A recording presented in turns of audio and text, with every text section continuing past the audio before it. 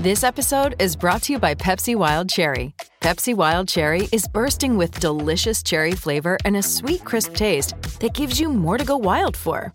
Getting wild may look different these days, but whether it's opting for a solo Friday binge watch or a big night out, everyone can indulge in their wild side with Pepsi Wild Cherry. Also available in Zero Sugar. So grab a Pepsi Wild Cherry and get wild. 630 CHED Inside Sports with Reed Wilkins. Weekdays at 6 on 630 CHED. Riley takes the snap. He'll look to the right side. He's throwing deep. McKean going to the end zone. Up in the air. Touchdown, Eskimos! Adarius Bowman. Hey, that's 3. From Karpat in Finland, Jesse Porter-Jarvi. He takes the snap, and J.C. Sherritt goes over the top. The Eskimo defense has done it. Eskimos win the football game. It is short. Edmonton's home for breaking news on your favorite teams. Now, Inside Sports with Reed Wilkins on the voice of your Oilers and Eskimos, 630 CHED. So I want you to do something here for a second, just wherever you are. It doesn't involve talking to anybody or taking your hands off the wheel if you're driving or whatever you're doing. Just go with me here for a second. I want you to think of your favorite sports team. And now I want you to think of your favorite player on that team. So it's obviously somebody that you like. And then now ask yourself, do you respect that player? Probably the answer is yes, but just go with me here for a second. Now I want you to think of a team that you dislike, you absolutely hate, whether it's the rival of your favorite team, just a team you never liked, whatever. Now I want you to think of the best player on that team you hate. Are you doing this with me as well, Matthew Panashik? I want you to come along for this ride. Yes, I am. I want you to think of the team that you hate and the best player on that team. Now ask yourself, do you respect that player? Probably don't like him, but do you respect that player? Do you, at the very least, admire something about his abilities or the qualities he brings to his team and to his sport? I'll tell you where I'm going with this as we roll into Inside Sports on this Thursday night. Thanks for tuning in. My name is Reed Wilkins. It is 6:08. Eskimos Riders tomorrow right here on this very station. 6 o'clock for the pregame show, 8 o'clock for the kickoff, Brickfield at Commonwealth Stadium. We will bring you the game. Morley Scott and Dave Campbell will have a preview as we move along tonight. Also, Olympic bronze medalist Stephanie Labe from Stony Plain. Bronze medal with the Canadian women's soccer team in Rio. She's the goaltender. She'll join us at 7:30 tonight, so keep that in mind. All right, I just want to roll along this respect discussion, and I got inspired today to talk about this because I found it very interesting, and I think it ties into a lot of different things when it comes to motivation, when it comes to evaluating athletes in their sport, and when, quite frankly, it comes down to which athletes, whether it is a team or individual environment, which ones succeed, which ones reach the elite levels, which ones push themselves to achieve more than was thought possible, which ones, quite frankly, sometimes win over and over again. Now, you got to remember here, we're using the word respect rather than the word like, because I do think there are different things. There are probably many of you listening dislike, for example, the team that the Eskimos are playing tomorrow, the Saskatchewan Roughriders. And I say that respectfully, knowing that there's a strong contingent of Rider Nation in our listening area. But I'm going to guess many of you hate the Saskatchewan Roughriders. But you may respect them, or you very least respect their fans. You certainly, I would guess, many of you respect Darian Durant, who has had a great Canadian Football League career as one. You may not respect Chris Jones, but that's another story, and we'll get into that. The thing that got me going on this, and Matthew, is I like to read. In fact, Reed is my middle name, as I pointed out with Gene Principe the other night when he was on the show. So I got this book for my birthday back in the spring. It's called This Is Your Brain on Sports, and it's written by L. John Wertheim, who's a Sports Illustrated writer, and a guy he's friends with, San Somers, who's a psychology professor. He's a psychology professor in the United States. So they wrote this book, This Is Your Brain on Sports. I'm not that deep into it yet, but they have a chapter called Why We Channel Our Inner Mayweather and Secretly Crave Disrespect. Now, obviously, Matthew, you know who Mayweather is referring to. Manny Pacquiao. The boxer Floyd Mayweather, yes. Right? Okay, so that's the guy in the chapter title. So now, again, we have to separate like as a person or respect as a person from his abilities as an athlete, because Floyd Mayweather has had some domestic violence issues, which nobody can condone. As a boxer, Floyd Mayweather will likely be remembered as one of the greatest boxers of all time. So Wertheim sat down to interview Mayweather for this book back in 2013. He was preparing to fight for the WBC welterweight title against Robert the Ghost Guerrero. So Wertheim gets the interview with him, and it was supposed to be about the fighter's wealth. He's one of the world's highest earning athletes. Somewhere in the book, I think it mentions he made more. In 2013, he earned $100 million, far more than any other athlete in any other sport, more than LeBron and Tiger combined in 2013, when obviously Woods was still pretty good at golf.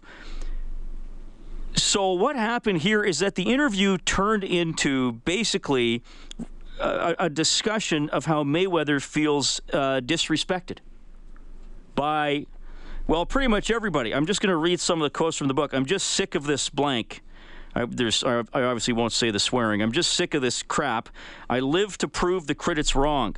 But it's like, what do I have to do before Floyd Mayweather gets his due, you know? Wertheim points out Mayweather, uniformly regarded as the best pound-for-pound boxer in the world. He is mentioned in the discussion of the greatest fighters of all time. For this fight that they had back in 2013, the other fighter, Guerrero, was paid $3 million. I'm sure we would all love to be paid $3 million for, it's not one night's work because you have to train, but a few months' work of training and a fight, $3 million. Not bad. Mayweather was guaranteed $32 million.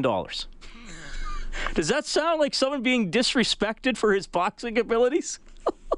Like, Mayweather could have gone in there, taken one punch to the jaw, and fallen down and retired. Bam, $32 million, right?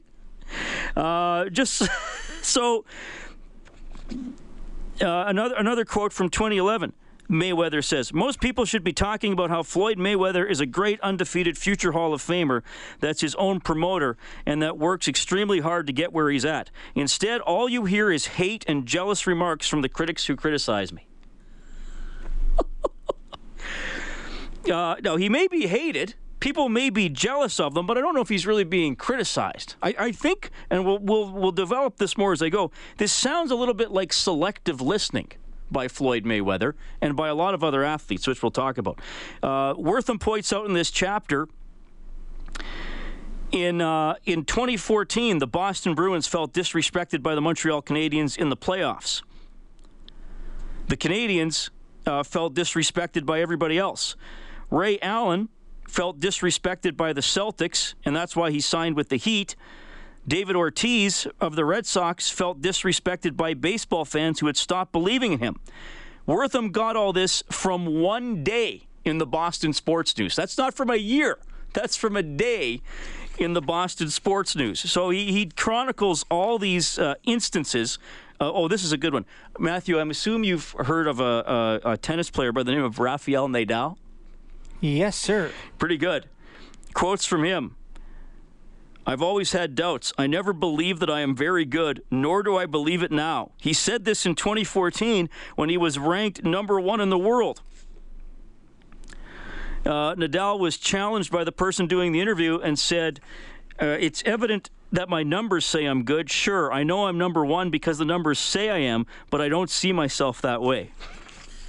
So many numerous things in this chapter. Just one other thing before I get into this further. So then, coincidentally, and this just led me to believe I have to talk about this tonight because I find it really interesting. Hopefully you do too. And by the way, you can text 630-630. There's a few texts rolling in already. The Sports Illustrated, what's the cover date here? It's got Michael Phelps on the cover. August 22nd. There's an article on Doug Baldwin. He plays for my favorite NFL team, the Seattle Seahawks. Baldwin is aware of, this is what the article says, he's aware of every time anyone has doubted him, and he wants to be recognized as one of the best receivers in pro football. He's still not over the pedestrian label used 2 years ago to describe Seattle's wideouts. Later on in the story, talking about his teen years, Baldwin says, I really didn't have anybody I was close to. You were either with me or you weren't, and if you weren't, it was like blank you. I carry that to this day. I'm working through it, but it's in me. Andrew Luck was his quarterback. They both went to Stanford. Andrew Luck now plays for Indianapolis, Matthew. Andrew Luck says, you know how people say someone plays with a chip on his shoulder? Baldwin had a bag of chips on each shoulder. So it's interesting to me, the motivation that these athletes are finding through being disrespected, whether it's real or not. And I want to keep talking about this, but I was thinking about tomorrow's game against the Saskatchewan Roughriders. Eskimos fans, the last thing I assume you want to do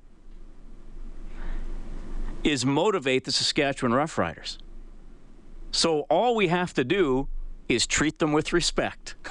Because apparently treating an athlete with disrespect is the best thing you can do to fire him or her up. I want to develop this topic a little more into how we can evaluate athletes and how this is one of those things that we just can't measure in an athlete or in a human being. The phone lines are open as well, 780-496-0063. It's Inside Sports on CHED.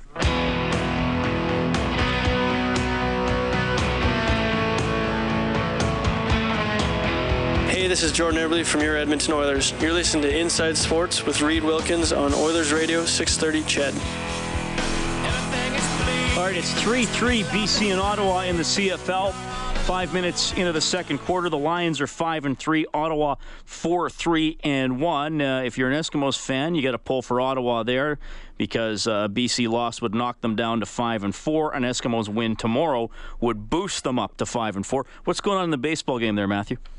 Oh, I got to take a look. I got the NFL game. I thought you were watching it. I should have been watching it, but I just... Well, don't worry. I have it open. Blue Jays up 1-0 on the Angels. That is in the bottom of the fifth. Jay Happ has allowed only 2 hits and struck out 6 through 5 innings. Your scoreboard for Crystal Glass. For all your glass needs, call 310-GLASS today.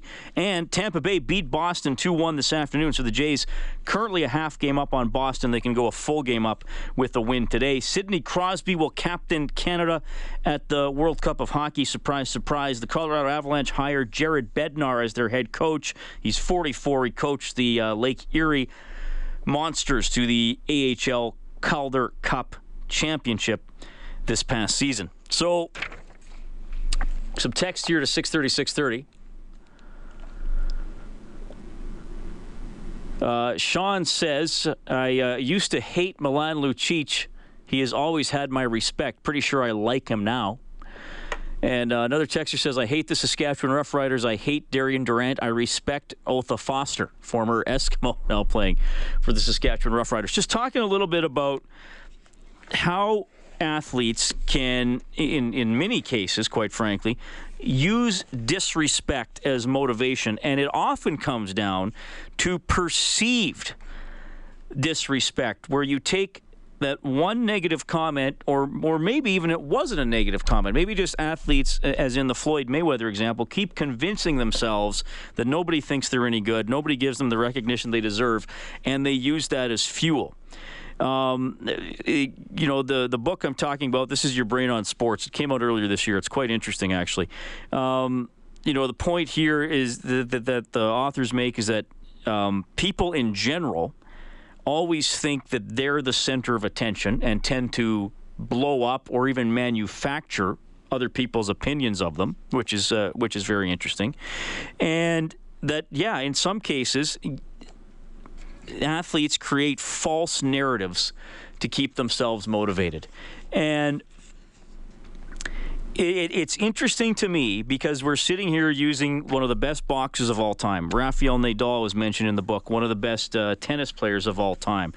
Doug Baldwin, one of the best receivers in the CFL. The book actually mentions the Seahawks calling themselves underdogs going into the season after they already won the Super Bowl. So I find this interesting because we've talking about it in hockey terms. You know, the analytics stuff has really taken off the last few years, and I'm not using this to devalue that or attack it or anything like that, because I certainly think that it does reveal some things. But at the end of the day, where you're dealing with human beings. When you're on a team, you have your teammates, the coaches dealing with human beings, and Todd McLellan isn't walking into a dressing room with 20 diverse individuals who all could have had 20 different things happen to them that day, or had the same thing happen to them and reacted in 20 different ways, and he can't sit there and see a bunch of numbers. He has to see 20 distinct human beings. And you know, Ryan Batty, who I love having on the show, he writes for copperandblue.com, and he said to me last time he was in studio here, he said it on air, he says, I like things that I can measure. You know, I like something that I can actually quantify. This happens at this rate or this amount or anything like all those things like that. Perfectly logical thinking. But when you read stuff like this and you hear athletes using all these quotes about or saying all these things about being disrespected, when clearly nobody disrespects them. They may be disliked, but they're clearly not disrespected. It just reminds me of all the things that go into the successes or failures of these athletes that we can't see and you really can't measure.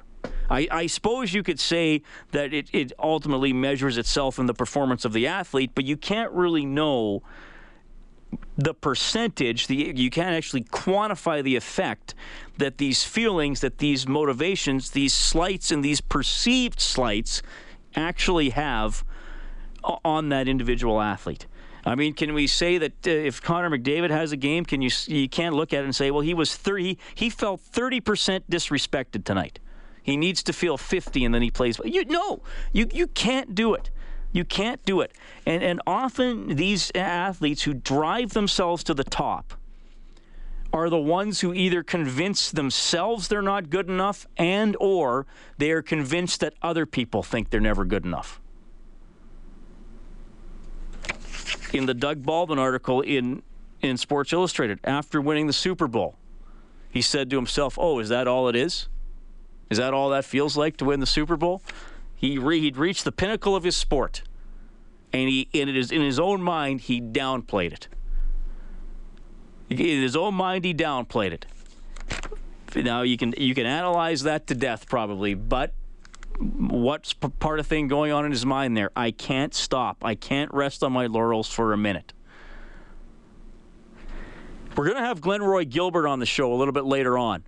He coaches the Canadian 4x100 meter relay teams, so that includes the Andre DeGrasse team that got a medal in Rio. And I was talking to Glenroy this afternoon, and we were talking about the relay in 1996. He was on that winning relay team in Atlanta, and he said, yeah, you know what, the Canadian team felt disrespected by the Americans, and that was fuel. That actually gives you power. It gives you strength because you're just thinking, okay, well, clearly these guys are... we had won the World Championships the year before, but the U.S. had dropped a stick in that competition. So most people saw it as, well, yeah, you guys are world champions, but you didn't really beat anybody. So this was our shot to beat the Americans on their home turf. And even though we were going through the rounds and they were way ahead of us, we still knew that in the final, if we had the little bit of push we needed at the beginning, that we would get them at the finish line for sure.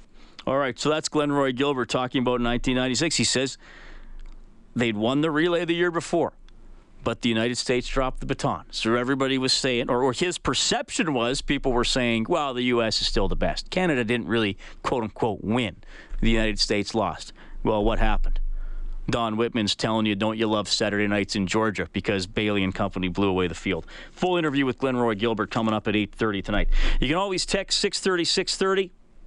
The phone number is 780-496-0063. Still 3-3 between Ottawa and BC. 6.5 minutes left in the third quarter. The Eskimos play the Rough Riders tomorrow evening. Coming up, Morley Scott for a little preview of that. Later on, Jamie Nye, our old friend, host of the Green Zone, CJME Radio in Regina. What an interesting season, to say the least, it's been for the Saskatchewan Roughriders. Oh, we'll have a little bit of Chris Jones. It's one of them deals where we'll have some Chris Jones comments on the show a little bit later on. He is back in town. Last time these two teams played, it was a classic. The Eskimos heavily favored going into tomorrow night's game. All right, quick timeout for the news, traffic, weather. Morley Scott when we get back. Good to have you along for the ride. It's Inside Sports on Chet.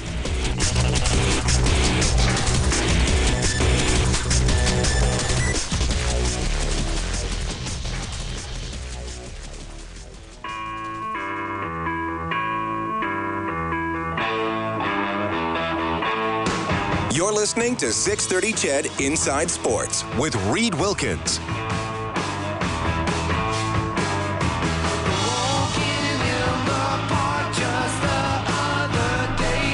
All right, thanks for tuning in tonight. Inside Sports on 630 CHED, 634.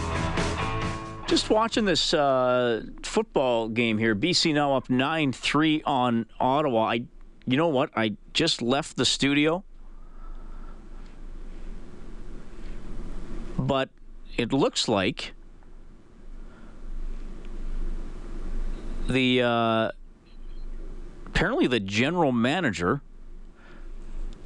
of the Ottawa Redblacks, Marcel Desjardins, was involved in a sideline collision and is shaken up. I think he might be okay, but he was being attended to. Man. So the coach got bumped intentionally by Duron Carter.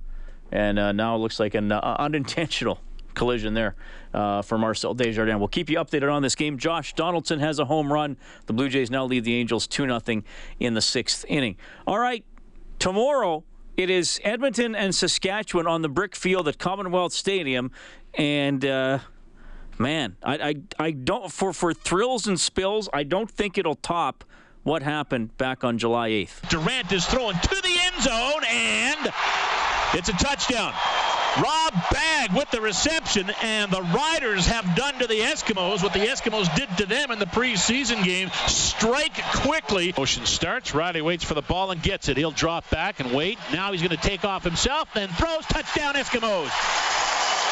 Chris Getzlaff. Riley's going to keep it and then throw, and Adarius Bowman's got a pair. Touchdown Eskimos. Durant drops, throws, loops one up into the air, and that's a touchdown Saskatchewan. Nice catch by John Childs.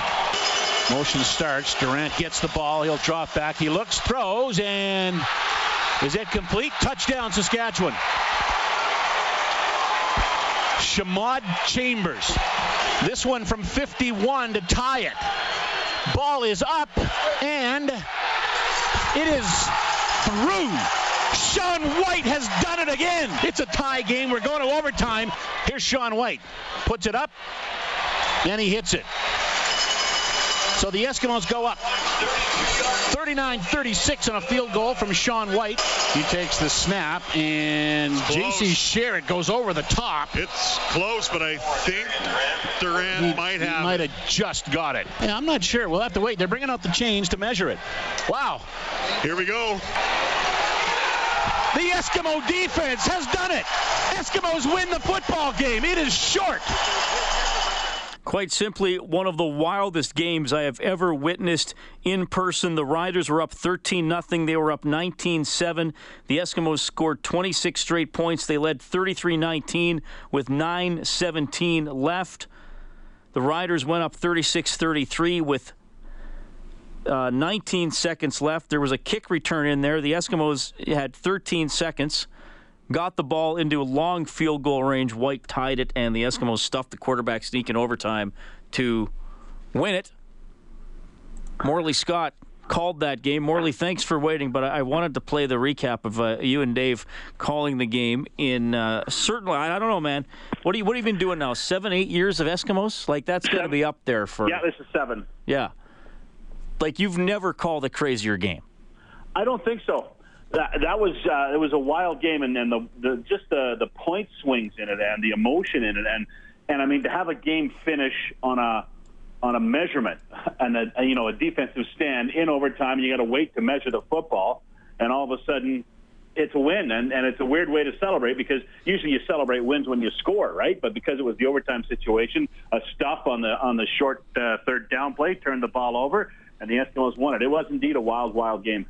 All right, Morley, do you have the BC Ottawa game on? Yeah, I was. You were talking about Marcel Desjardins. What happened? He was on the sidelines, and it was a long kick return by Rainey, and as the pile went out of bounds, somebody rolled into Desjardins, and he couldn't really get out of the way because he was kind of standing in front of that kicking net, so he had nowhere to go, and he got his legs twisted out from underneath him, and he went down hard and immediately grabbed his knee and went down, but he's since been helped up, and it looks like he's okay. I think he can general manage again next week. I don't think they'll have to put him on the injured list. But it could have been dangerous for sure. There's a lot of guys standing on the sidelines at football games, and I'm surprised that those kind of injuries and those kind of things don't happen a lot more than they do. But yeah, I think it looked worse than it actually turned out to be. Okay. All right. Well, thanks, because I missed the play, but I saw the aftermath of it. So thanks for the update on that. Morley, we got the game tomorrow here on 6:30, Ched, and second of 3 meetings between these two teams. Now, for the Eskimos, they're going in as heavy favorites. They looked really good against Toronto. Saskatchewan completely bombed by the Hamilton Tiger Cats. But a key injury to the Eskimos because John White isn't going to play. What are the expectations here are for Shakir Bell? And I mean, is there a possibility that if he's not doing it early, McCarty's going to go right back in there? Well, for sure. I don't think that's not out of the realm of possibilities at all. I know head coach Jason Moss talked to us today, and he is not at all concerned about the run game from Shakir Bell. He knows he can run. I mean, he put up real good numbers last year. I think about 700 yards in the 11 games he played last year. So there's not much of a concern as far as the run game goes for Shakir Bell. The concern's got to be blocking. John White is one of the best blocking backs in the Canadian Football League. He does a tremendous job back there, and I think that is where there is some concern.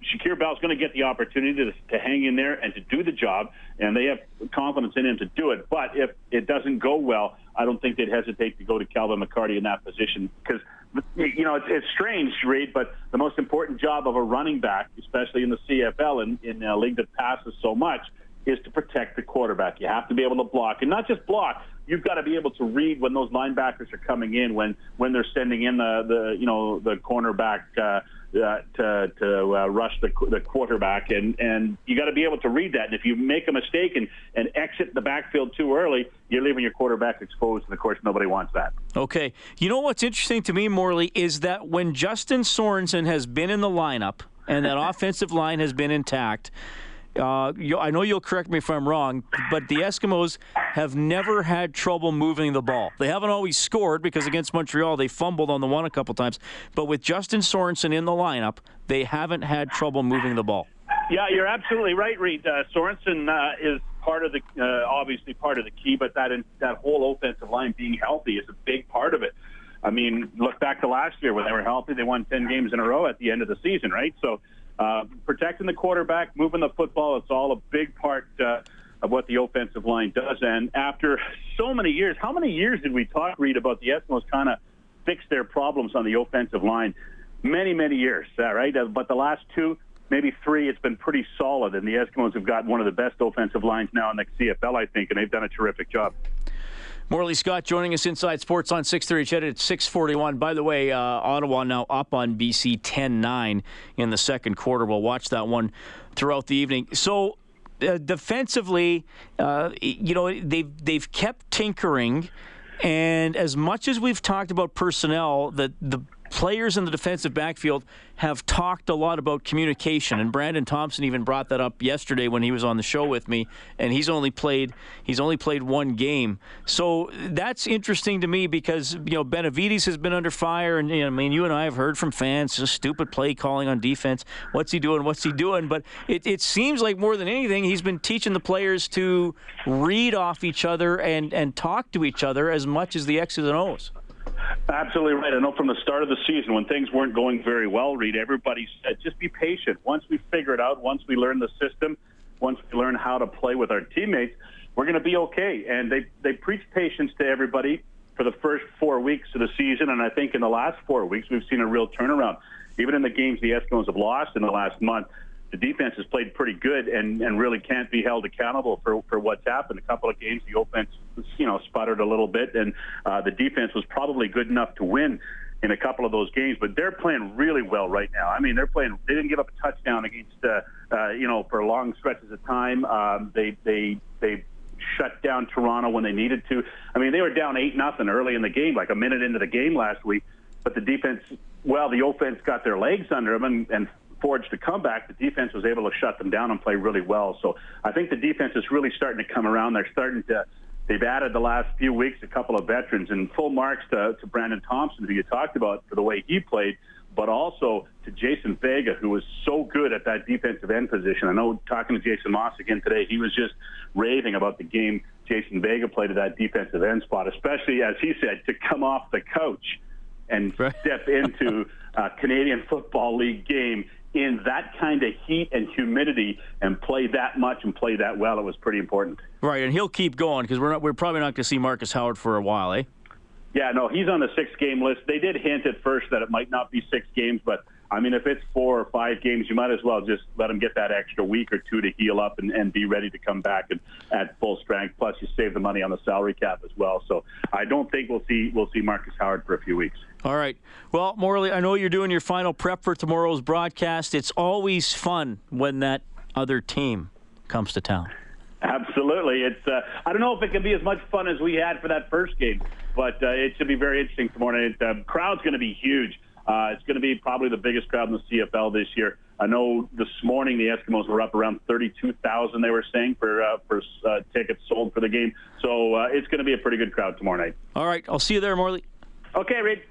Morley Scott stepping in, play-by-play voice for your Edmonton Eskimos right here on 630 CHED. Brick Field at Commonwealth Stadium tomorrow, 8 o'clock kickoff. Our coverage will start at 6 o'clock. So the Riders are 1-7, and if anything, they look like they're getting worse from where they were to the start of the season. Chris Jones, during all his time in the CFL, even as an assistant, as a coordinator and a position coach, he's never really been on a horrible team. And Dave Campbell today asked the Riders coach about dealing with the losing.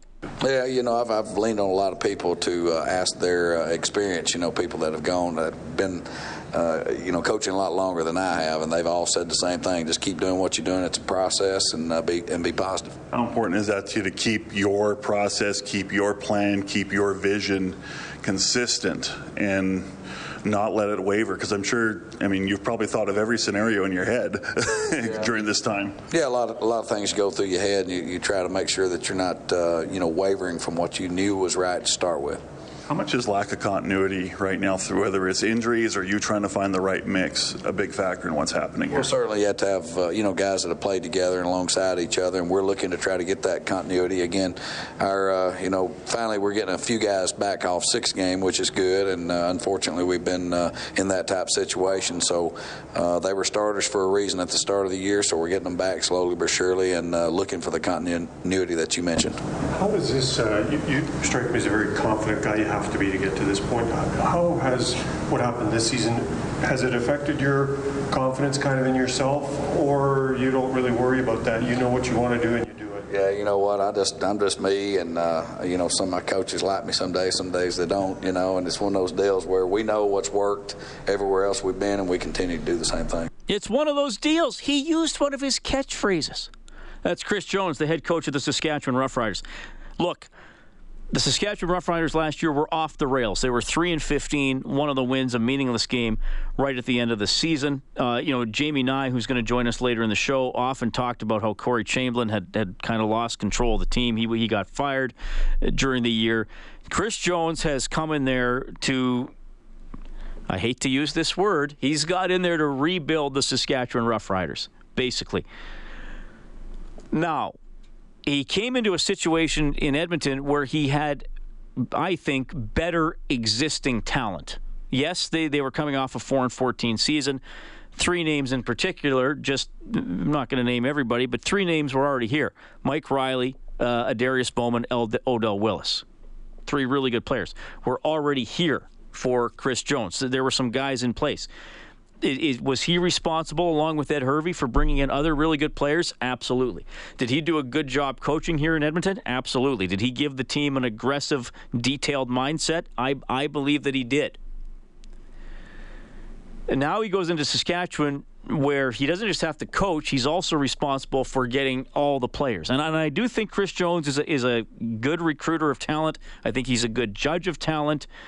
And I still think under his watch, the Riders will become a competitive team, but they didn't belong on the same field as Hamilton last week, quite frankly. And I could be eating my words in 27 hours, but the Eskimos should win tomorrow's game, given what we've seen over the last month or so, and that even includes a couple of Eskimos' losses. Dave Campbell asked that question there about the continuity, and the Riders have already been fined for keeping all these extra players around and stuff like that. And I think what Jones is doing here is he's trying to throw anything at the wall and seeing what sticks. And that's a pretty tough way to run a football team and to coach a football team and to have your players feeling like it's one thing to have your players feel like, well, if I don't do a good job, I'm going to get cut. It's another thing to have your players feeling like, oh my God, why am I working with somebody else every week? Who's playing this position? Who's going to learn how to play this position along me learning to play mine? Because they look like a team that's completely out of it. And right now, Jones's approach to player personnel, quite frankly, isn't working. Now, if he eventually finds all the right guys, then fine, he'll look like a genius. But I think Chris Jones did a great job in Edmonton. But right now, he has to wear quite a bit of the Riders' record. They're 1-7. It is 6:50. You can text 630. It's Inside Sports on 630 CHED.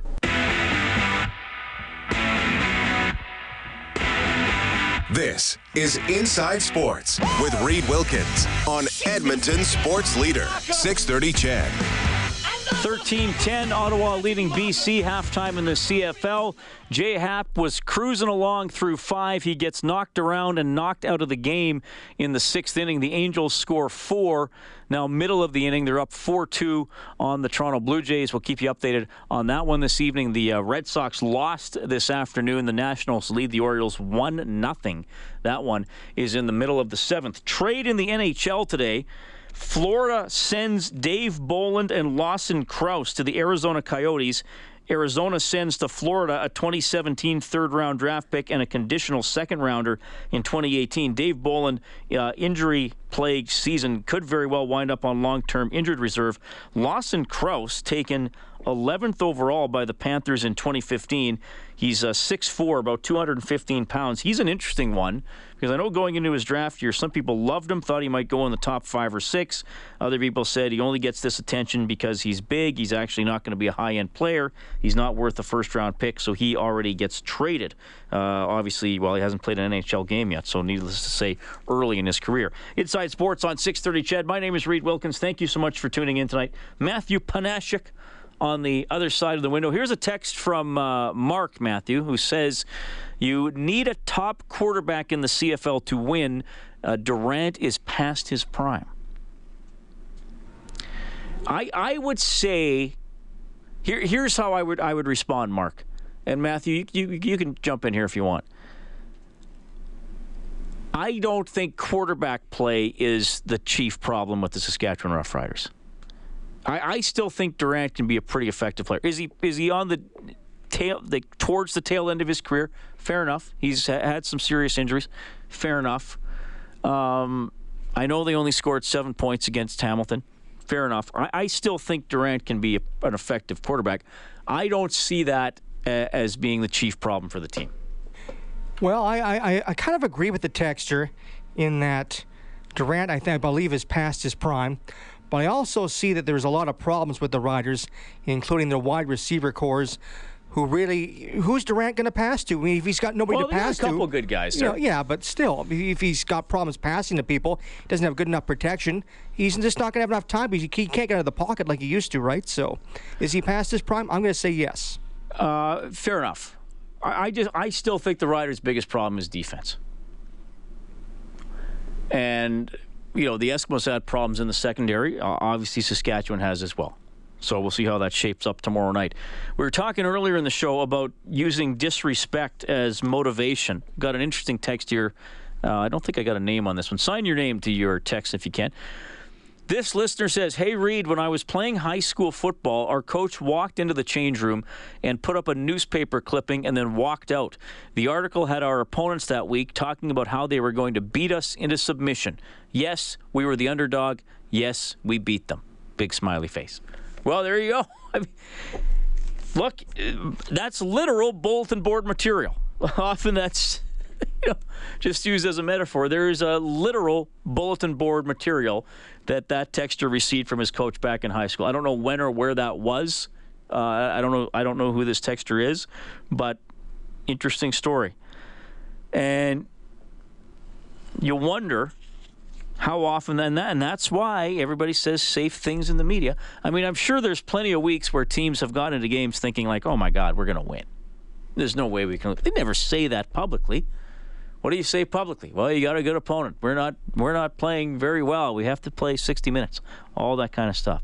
That's why you get that, because they're so terrified of motivating the other team. And as we learned today earlier, so what do athletes often do? They just manufacture disrespect. Oh, the fans don't like me. The media doesn't like me.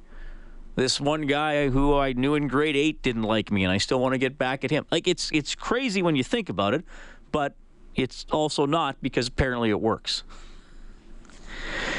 Bob Nicholson was on Oilers Now with Bob Stauffer earlier today. Nicholson talking about what fans can expect when Rogers Place opens. This is Rogers Place is going to be something special. Fans are going to see it here, when we start to do all the various events in September. But it is the first step. They're going to be walking into Rogers Place through a construction zone.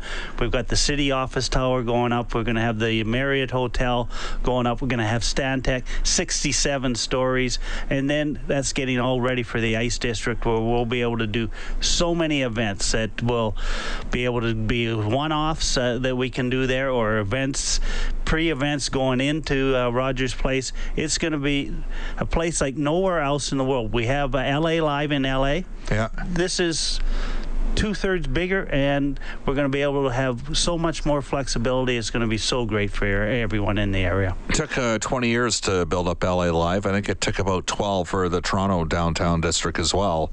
4 or 5 years, you think? Four max, and we'll be at full steam. It's just going to come out of the ground that quickly. Right now, I sit and watch it, and we're to ground level. We've got 6 floors of parking that we won't be able to access for a couple of years, but now it's going to start going up, and it's going to go up real quick. You mentioned construction going on. There is a opportunity for Edmontonians to go in and see the building on September the 10th. How's parking going to work down there? This will be a challenge in the first couple of years, won't it? Yeah, you know what? I want to be really clear to your listeners here, Bob. It's not perfect. We're going to be giving clear instructions of how people can get in and out. We are in a construction zone, and it'll continue to get better as more parking becomes available. But we are very fortunate. There are a lot of parking lots in downtown that we'll be able to access, so it's not going to be too far of a walk. We've got got a neat way to get into the main part of the building. It's almost like you're going to walk on the red carpet, although it's through a construction zone. So just hang in there, listen to the instructions that we'll be giving everyone going in, and once you get in the building, it's going to be special. Don't forget to go to edmonton.ca/Rogers Place to find out more about those free tickets. They'll be released to the public on Monday. The open house is September 10th, 8 a.m. to 3 p.m. You do have to have tickets, and you do have to book an entrance slot. Hey, we'll talk about the team that's going to be playing in Rogers Place with Rob Brown. He's back from summer vacation. Next on Inside Sports. 6:30 CHED Inside Sports with Reed Wilkins. Weekdays at 6 on 6:30 CHED.